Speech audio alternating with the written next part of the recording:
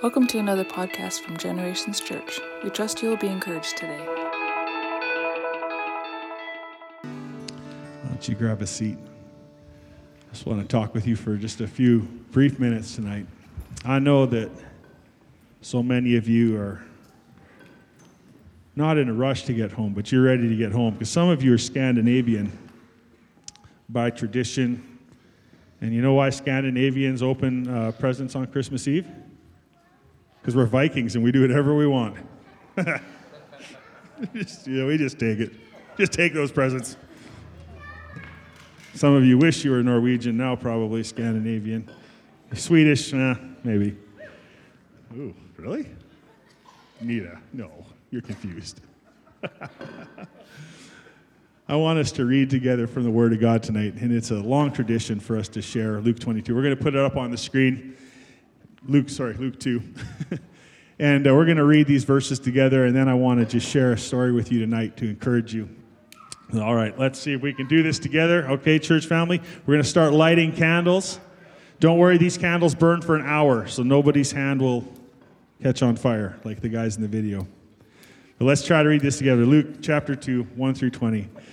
Now, in those days, a decree went out from Caesar Augustus that a census be taken of all the inhabited earth. This was the first census taken while Quirinius was governor of Syria, and all the people were on their way to register for the census, each to his own city. We keeping up? All right. Well, now, do this with me, church. I know you're lighting candles, but it sure feels like I'm saying this alone. Or are translations not lining up? It's a lot of focus on those? Okay, well, if you can read. Because we're a family, and we're going to read the Christmas story together on Christmas Eve. Because we're a family, and Dad said we're going to read the Christmas story together. And light candles at the same time. What could go wrong? Verse 4. Now Joseph also went up from Galilee, from the city of Nazareth to Judea, to the city of David, which is called Bethlehem, because he was of the house and family of David, in order to register along with Mary, who was was pregnant. We're reading from different translations. I'm sorry. While they were there, the time came for her to give birth. It's not going to work. All right. I'm turning around to go with you. All right. And she gave birth to her firstborn son, and she wrapped him in cloths and laid him in a manger because there was no room for them in the inn. In the same region, there were some shepherds staying out in the fields and keeping watch over their flock by night. And an angel of the Lord suddenly stood before them, and the glory of the Lord shone around them, and they were terribly frightened. But the angel said to them, "Do not be afraid, for behold, I bring you good news of great joy, which will be for all the people. For today in the city of David there has been born for you a Savior, who is Christ the Lord. This will be a sign for you. You will find a baby wrapped in cloths and lying in a manger." And suddenly there appeared with the angel a multitude of the heavenly host, praising God and saying, "Glory to God in the highest, and on earth peace among men with whom he is pleased." When the angels had gone away from them into heaven, the shepherds began saying to one another, "Let us go straight to Bethlehem then, and see this thing that has happened, which the Lord has made known to us." So they came in a hurry and found their way to Mary and Joseph, and the baby as he lay in the manger. When they had seen this, they made known the statement which had been told them about this child.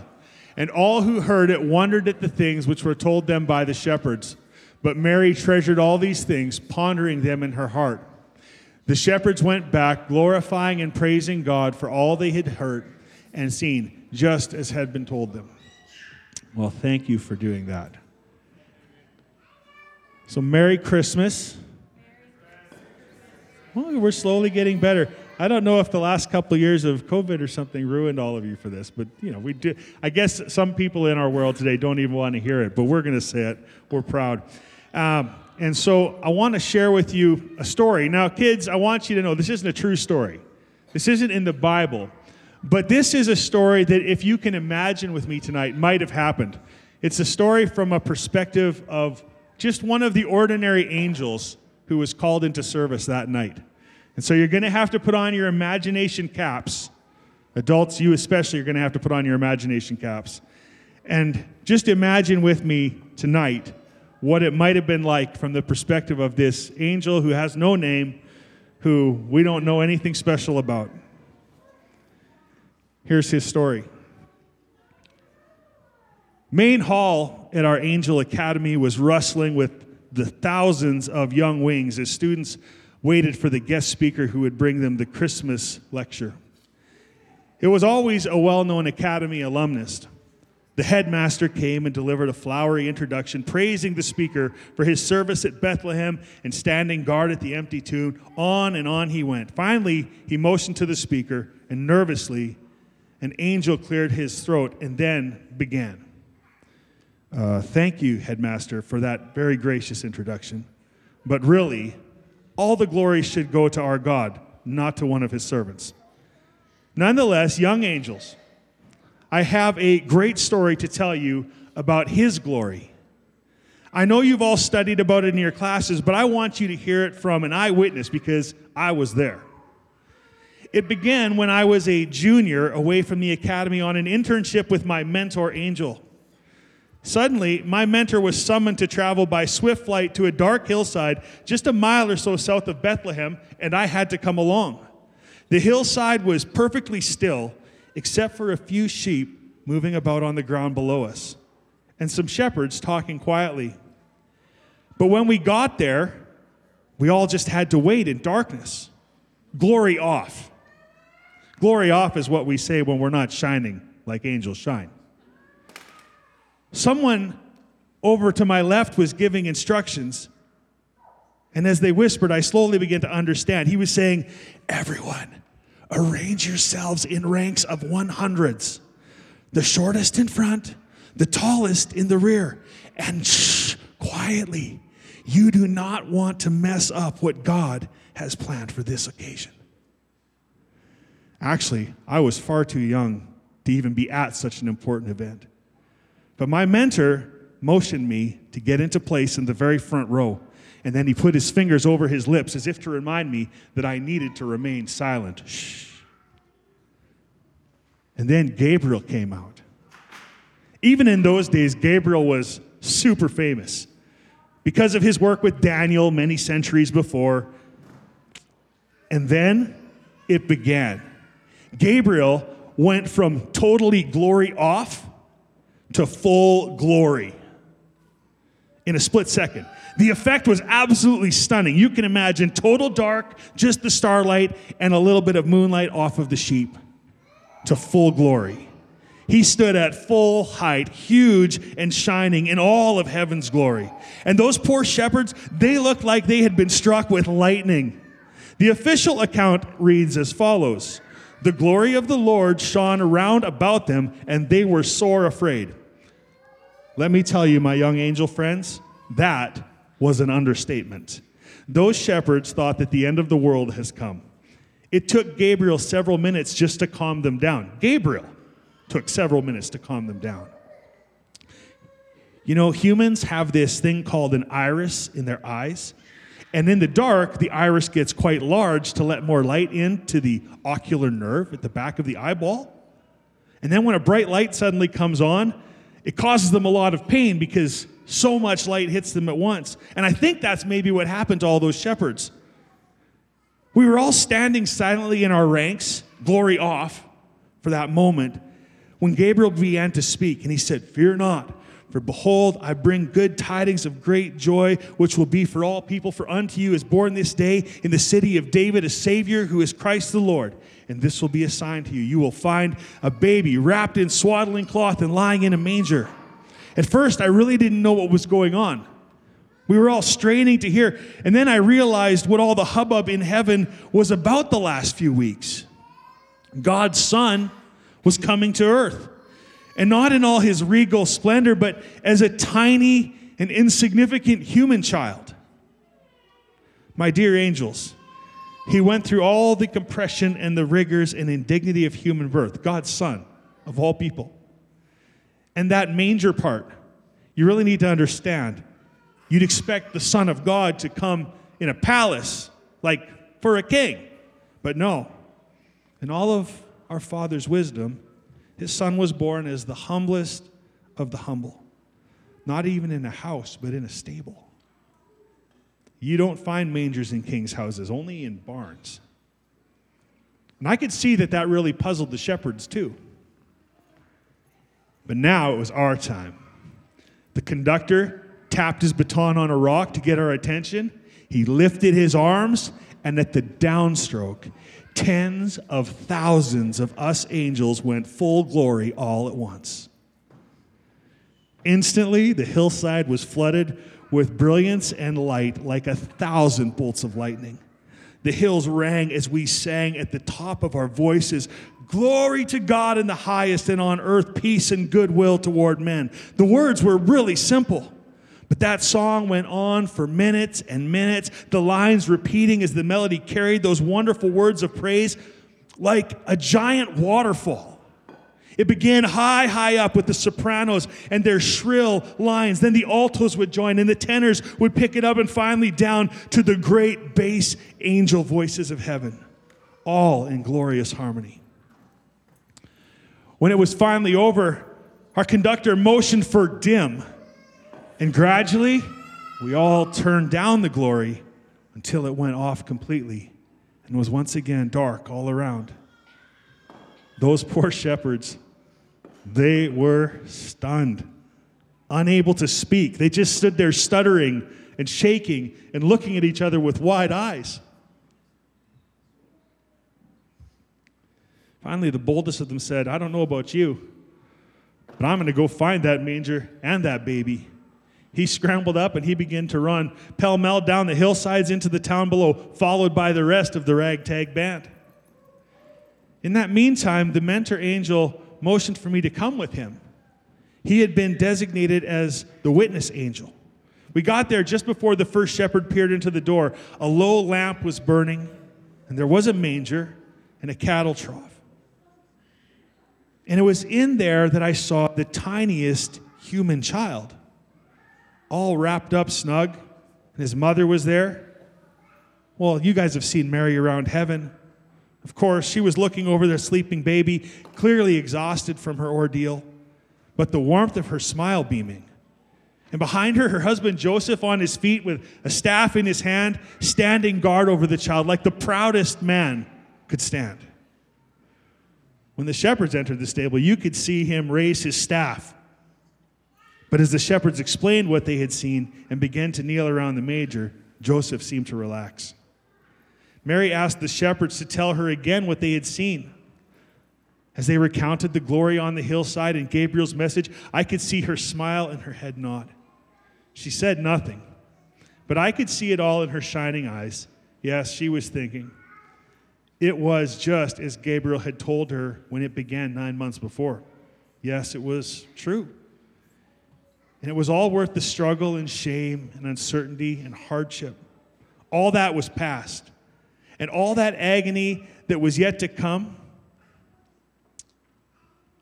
she was okay, because in that moment, she knew that God's child, God's love for a desperate world, had finally come. Eventually, the shepherds bowed low and then one by one got up and left the barn after paying their respects to Mary and Joseph. And the little Christ child just slept through all of it.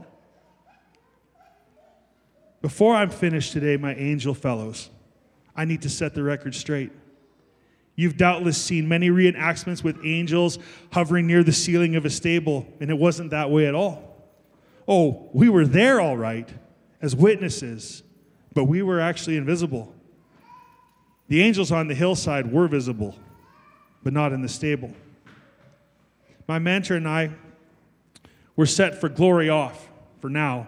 All the glory in that stable shone from that child who would someday save his people from their sins. And for him, it was always glory on. As one of his followers wrote later, we have seen his glory, glory as of the only begotten from the Father, full of grace and truth. Can you imagine what it might have been like I've never really stopped to think about what it would be like from the perspective of a servant of heaven, an angel, a ministering spirit. What it would be like to be called up to duty on that night. And as I read this story and decided I'm going to share this with our family tonight, because I realized it captured something maybe we don't always think about. We've been talking about a light will shine for the last few weeks at church. And this glory is that light we're talking about. And we've said it again and again and over, and we're going to continue to say it again and again. Because we have seen the glory of Jesus, the glory of the only begotten of our Father in heaven, full of grace and truth. Those shepherds came for the purpose of worship. I don't know if Joseph and Mary knew it, but I suppose they came for worship as well. And the wise men that followed later on, they came for worship too. And maybe tonight you'll just consider this as our closing thought. We're living in a world that is daily becoming more focused on self-care, self-need, my desire, my wants. People have eyes to honor only things that they deem worthy of honor in this day. And the church, more than ever, needs to live and to gather to worship Jesus. Because I think some of the magic of Christmas, and I don't mean spiritual magic, I'm talking about the ignition of the human soul. I think some of that glory, some of the wonder of Christmas, it just needs to come back to Jesus. We say things like Christ is the reason for Christmas. Jesus is the reason for the season. And I know that we believe that. But I really think this, and I really want you to think about this. Maybe if you're sitting tonight and you feel like as you've aged, that the wonder, the mystery, that thing that used to move your soul about this season, that it's kind of dimmed and gone away. And I just point out to you something. I found this very profound when I came across it. Those wise men and those shepherds came to worship someone who could do nothing for them. I mean, just think about it. They came to worship a baby who could do nothing for himself at that moment, who could do nothing for them at that moment. They came to worship because all of the authority of heaven said, that child is special. That child is worthy. That child is holy and significant. And I just think that maybe if we bring our hearts to that place once again, then maybe some of the magic, if we can call it that, of Christmas will not only return to our hearts, but the hearts of those who are in our families and those that we have friendship and relationship with. And maybe, just maybe it'll spread to our city, our region, our province, our nation. He's worthy not because of what he's done, but because of who he is. And who he is at the cross is the same who he is when he was born in that manger. And who he is today, seated at the right hand of the Father, preparing a place for you and I, making intercession for us. He's still the same. He still is worthy. We're going to sing one last song together before we go tonight. And you probably can guess what it is. So, Father in heaven, we thank you so much tonight for your presence in this place. And Lord, as we wonder at the mystery of why on earth you would send such a precious gift for us, while we wonder about it, God, we also choose to be filled with gratitude for it. Lord, we thank you for the birth of Jesus, for his sinless life, for the many miracles that he performed that are recorded and even those unrecorded. And Lord, we thank you for his sacrifice and his death at the cross. And Lord, even more than that, we're thankful that on the third day you raised him from the dead.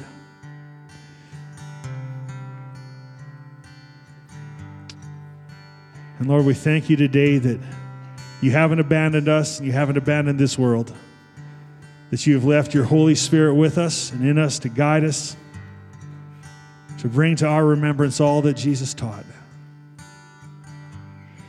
And so, Father, my prayer for us as a church family and the extended family that's joined us here tonight is that in this season, Lord, as your light shines still to this day, that as we bend, as we yield our hearts to you, that we would reflect that glory just a little more every day as we become more like you, Jesus.